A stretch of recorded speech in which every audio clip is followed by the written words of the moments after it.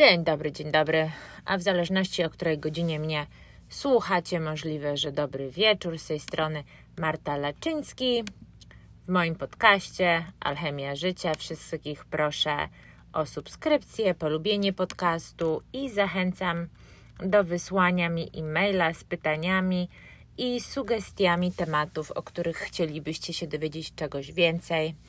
E-mail, na który do mnie można pisać, jest alchemiażycia1@gmail.com alchemiażycia1@gmail.com. Bardzo gorąco zapraszam do wysyłania wskazówek, komentarzy i pytań. Tak jak obiecałam w tamtym tygodniu,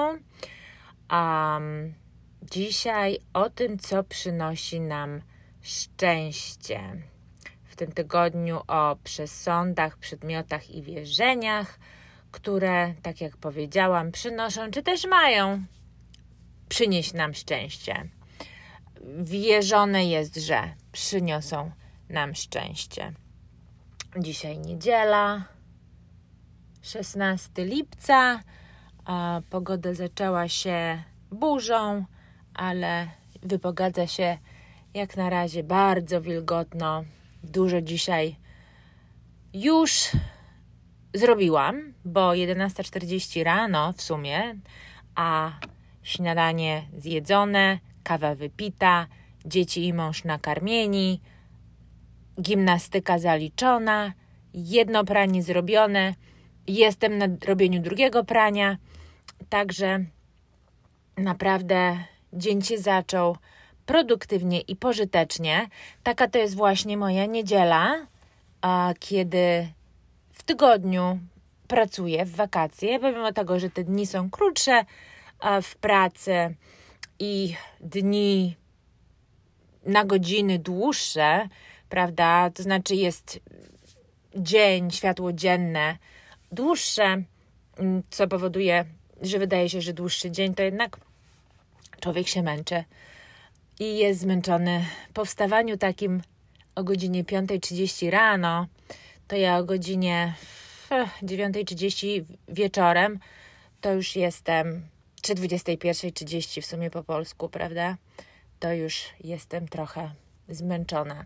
Także wszystko nadrabiam w niedzielę i w sobotę, chociaż wczoraj sobota była bardzo zajęta, bo dzieci i chłopaki miały 2 gry, i później zostaliśmy zaproszeni na imprezę basenową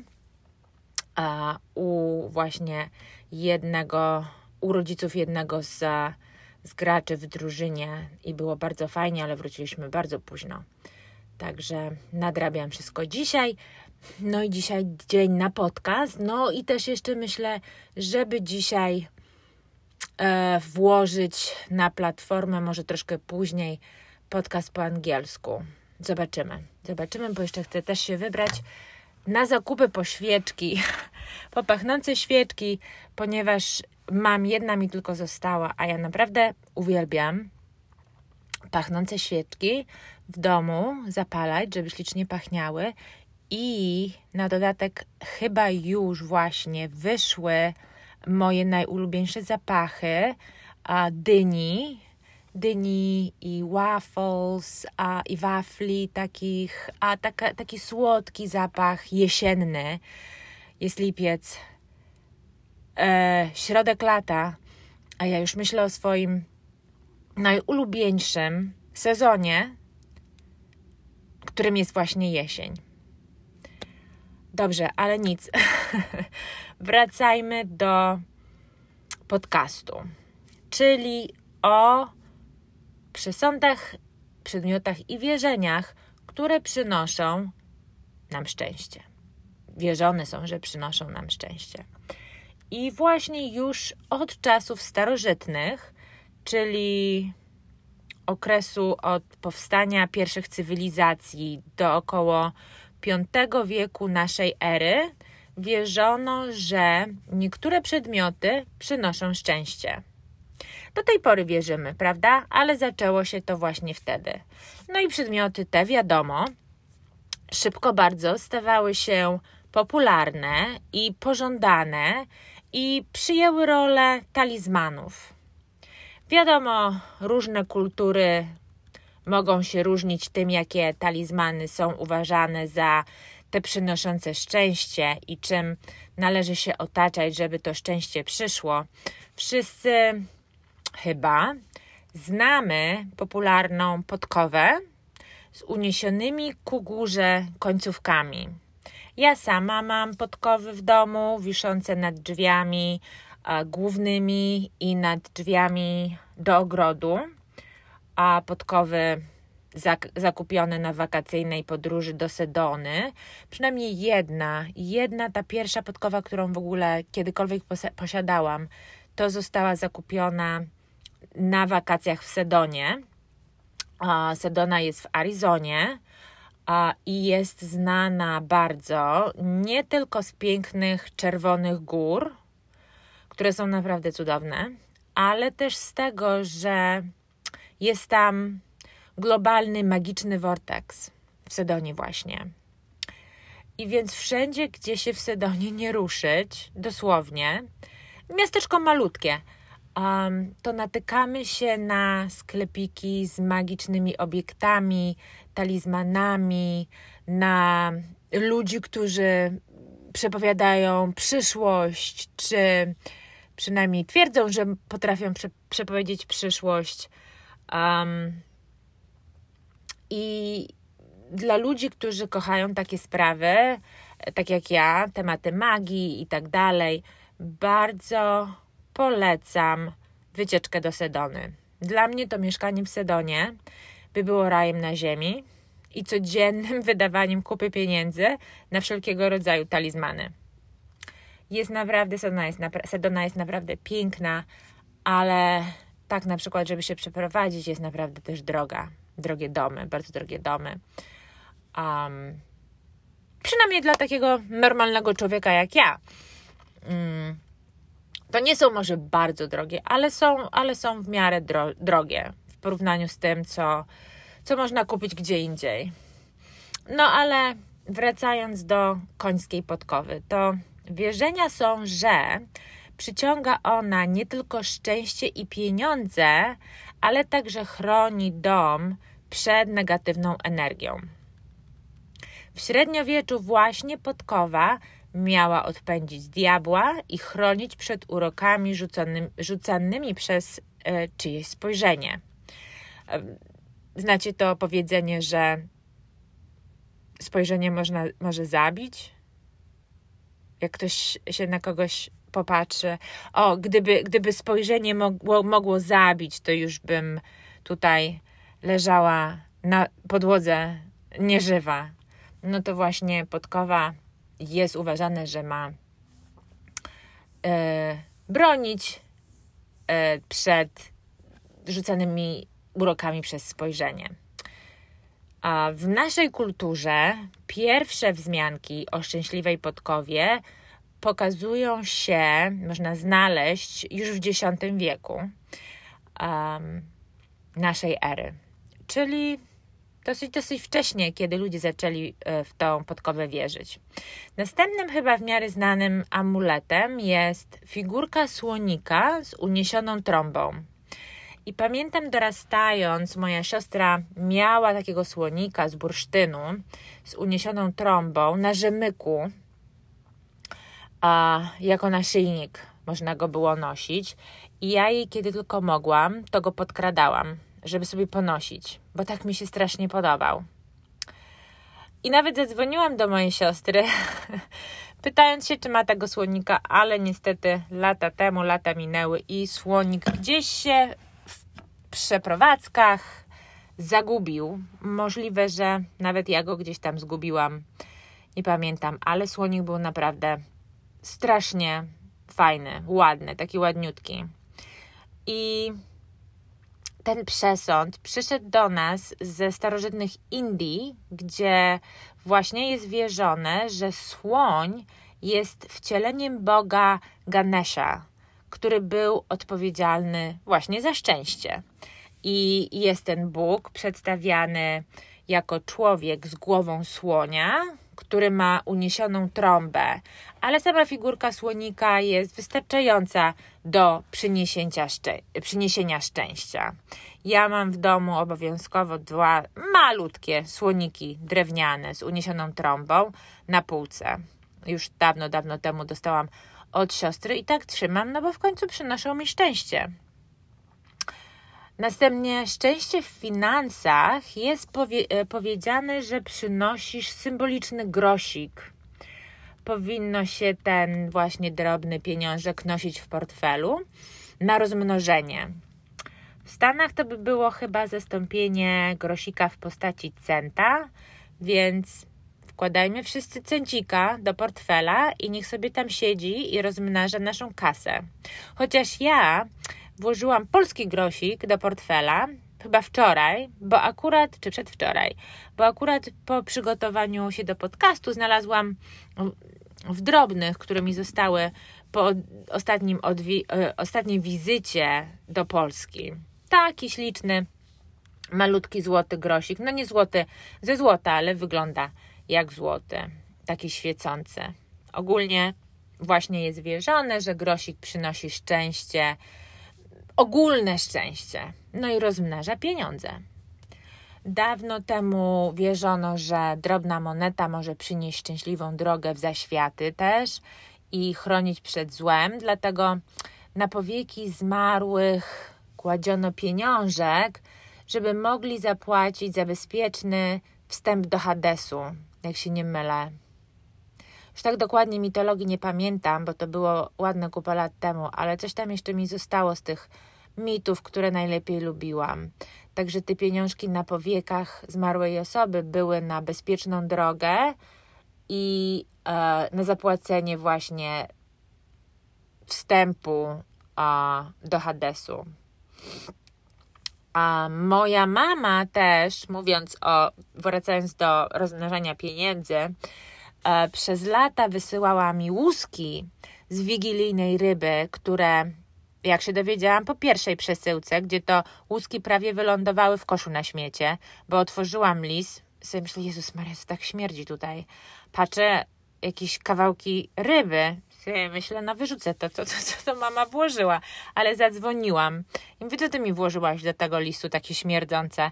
No i właśnie dowiedziałam się, że łuski z wigilijnej ryby noszone w portfelu przynoszą dostatek przez cały rok, aż do wymienienia ich nowymi łuskami z wigilijnej ryby w następnym roku i tak co roku.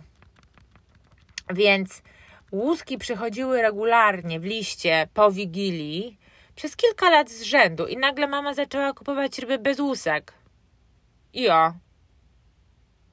Nie ma łusek, dostatek szlak trafił. Co roku teraz domagam się wigilijnych łusek z ryby, ale tylko po to, żeby się dowiedzieć, że z łuskami znowu nie sprzedawali. Ja mam teorię takiej konspiracji, że wszyscy, co te ryby oprawiają przed wysłaniem do sprzedaży, dowiedzieli się o tym przesądzie i trzymają łuski dla siebie i swojej rodziny i znajomych. No ale przenieśmy się do następnego wierzenia, w co przynosi szczęście. Następna na mojej liście jest 4-listna koniczyna. Któż nie słyszał o szczęściu przynoszonym przez 4-listną koniczynę? U mnie w domu, jak dorastałam, to szukanie 4-letniej koniczyny było jak teraz internet dla dzieci. Mamo, nudzi mi się, nie mam co robić. O, popatrz, tyle koniczynki na podwórku, idź poszukaj 4-listnej, to ci szczęście przyniesie. Ile ja godzin przesiedziałam na podwórku jako mały dzieciak, grzebiąc się w trawie i szukając 4-listnych koniczyn. I faktycznie trzeba mieć szczęście, żeby ją znaleźć, bo jeżeli wierząc internetowi, to szanse na znalezienie 4-listnej koniczyny wynoszą od 1 do 10 tysięcy. Ja mam teraz złotą 4-listną koniczynkę na łańcuszku, zakupioną w Polsce w jednym ze sklepów z biżuterią, chyba Apart, jak dobrze pamiętam. Także już nie muszę więcej szukać, zakładam kiedy chcę i mam szczęście. Przekonanie, że czterolistna koniczyna przynosi szczęście. Jest bardzo silnie zakorzenione właśnie w krajach, gdzie żyli Celtowie i ich druidzi. I tutaj czas na początki rozwinięcia się różnorakich wierzeń i zabobonów by się zgadzał, ponieważ internet mówi, że Celtowie właśnie się zasiedlili na terenach dzisiejszych Śląska i Małopolski właśnie na przełomie V i IV wieku przed naszą erą. No i według dawnych wierzeń taka koniczyna z 4 płatkami miała przynosić zwycięstwo w walce oraz pomyślne plony, no i oczywiście przychylność wielu bogów. Następnym narzędziem wierzącym, że przynosi szczęście, są dzwoneczki. Oj, dzwoneczki, jak ja lubię dźwięk dzwoneczków przy delikatnym wietrze. O, idealne. Idealne są właśnie takie lekkie, które nie potrzebują mocnego wiatru, żeby obudzić dźwięk. I dzwoneczki zwiastują nie tylko szczęście, ale i pieniądze i pasują chyba, tak jak się zastanowić, do każdego pomieszczenia i w zewnątrz, i na zewnątrz. Wewnątrz właśnie dobrze je powiesić blisko okna, żeby jak okno otworzymy, wiatr mógł je kołysać, żeby ładnie dzwoniły. Ale jeżeli nie mamy jak powiesić przy oknie, to można je powiesić gdziekolwiek w domu. Tylko pamiętać, żeby jak obok nich przechodzimy, od czasu do czasu dotknąć ręką, żeby podzwoniły. To oczyszczą negatywną energię też. I zaraz za dzwoneczkami są kadzidełka i sage, czyli po polsku chyba szałwia. No i oczywiście łapacze snów. I tutaj kadzidełka o zapachu cedru mają odpędzić nocne koszmary. Cynamon ma przyciągać pieniądze. Bazylia natomiast powinna nas chronić, czy będzie nas chronić od złych duchów. Ja uwielbiam kadzidełka i właśnie robiąc mój podcast research weszłam i zakupiłam sobie paczki cynamonowych na Amazonie. A co? Niech pieniądze przychodzą. I jeszcze jedną rzecz, co uwielbiam i sama to robię, to laski szałwi na palenie w domu. To się tutaj po angielsku nazywa smudging. Ja nie wiem za bardzo jak po polsku.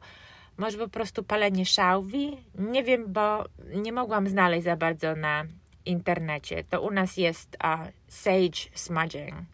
A więc palenie laski szałwi właśnie robi się, żeby oczyścić dom z negatywnych energii. Ja sadzę szałwie w ogrodzie sama, zbieram, suszę, a potem owijam sznurkiem ciasno, no i są gotowe do palenia. Chodzi się z takim zawiniątkiem palącym się dookoła domu, żeby dym w każdy kąt wleciał i wyczyścił. Można, jak pogoda jest ładna na zewnątrz, otworzyć okno czy okna w domu i jak się kadzi tą szałwią właśnie, to można powtarzać: zła energio, nie jesteś tutaj mile widziana, jak się wchodzi z pokoju do pokoju, bo jak się taką laskę szałwi zapali, zdmuchnie, to ten dym się wytwarza, tak właśnie jak w kadzidełku. Czasami trzeba kilka razy zapalić i zdmuchnąć jak większe mieszkanie czy dom, bo ona się wypala, w zależności też jak się pali. To jest taka jakby prawie kąpiel dla domu, czy wzięcie prysznica. Wiadomo, jak się mieszka w domu, to zbiera się energia i nie zawsze pozytywna, bo czasami jest człowiek wkurzony, czasami się pokłóci, czasami smutno, czy goście przyjdą ze swoimi znowu własnymi bagażami i negatywną energią, czy nawet pozytywną, ale nie naszą. Dlatego powinno się tak szałwie palić i oczyszczać dom przynajmniej raz w miesiącu. Fajnie, jakbym tak miała czas to robić co miesiąc, ale ja się staram przynajmniej w Halloween u nas tutaj, czy w wszystkich świętych, Polsce by było. I albo w Sylwestra, albo jak nie mam czasu w Sylwestra, to w Nowy Rok. No i wreszcie przenosimy się do łapaczy snów, które to są właśnie amulety indiańskie, nie indyjskie, indiańskie. A nie tylko, że są naprawdę ładne jako dekoracje w sypialniach. U mnie w domu każdy ma jeden w swojej sypialni. To według wierzeń przypisuje im się też zdolność wychwytywania koszmarów nocnych, co ma zapewnić domownikom pomyślne sny. Wyczytałam jeszcze też, że odpowiednio zaaranżowany przedpokój pozwoli przyciągnąć powodzenie i bogactwo. Warto umieścić w przedpokoju właśnie wazony ze świeżymi kwiatami, a niekorzystnie wpływają wyeksponowane kurtki i buty, które dla większej pomyślności lepiej schować do szafy. Jest spory numer ten zabobonów, jak się tak zastanowimy. I tych, co mają przynosić szczęście, i tych, co mają przynosić pecha. Nie wiem. Mi osobiście się wydaje, że więcej na temat tych, co przynosić mają pecha, można znaleźć niż na temat tych, co przynoszą szczęście, ale to jest tylko moja opinia. Może to był po prostu tylko mój research, który tak się okazał. Na pewno nie pokryłam wszystkiego też, tylko może te bardziej znane i popularne. No i kilka innych jeszcze to warkot czosnku w kuchni odpędza złe duchy i wrogo nastawionych ludzi, rozbicie kieliszka czy szklanki, czy chyba jakiegokolwiek nakrycia stołu, talerza przynosi szczęście. Upuszczony na ziemię nóż to zapowiedź szczęścia i dobrobytu. Prawa ręka swędzi na pieniądze. Rozwiązanie się sznurówki wróży dobre szczęście. O tym nie słyszałam. Dopiero to jest pierwszy raz, co ja słyszę, że rozwiązanie się sznurówki wróży dobre szczęście. Czerwona wstążka zawiązana przy łóżku dziecka czy osoby lub na lewej ręce chroni przed złymi urokami. Ja sama noszę swój czerwony sznurek na lewej ręce już od lat. Jeszcze jest, jak słyszysz kukułkę, to należy złapać się za guzik na szczęście. Kiedyś dawno wizyta czy zobaczenie kominiarza wróżyło szczęście.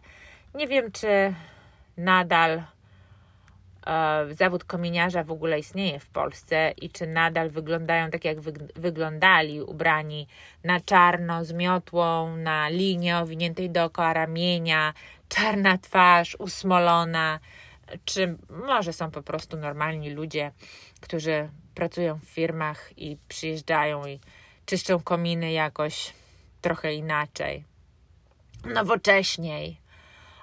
No i nie możemy zapomnieć o naszym polskim bocianie.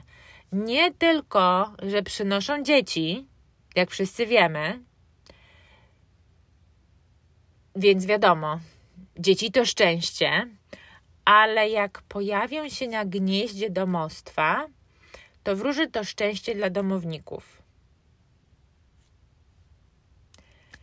Mam nadzieję, że będziecie teraz po wysłuchaniu podcastu mogli zaimplementować, nie wiem, czy takie słowo istnieje, ale będziecie mogli wprowadzić w życie te wszystkie dobre omeny i amulety, o których tutaj rozmawiałam, które nadmieniłam, dookoła domu i wszyscy będziemy żyć już w dostatku, zdrowiu i szczęściu.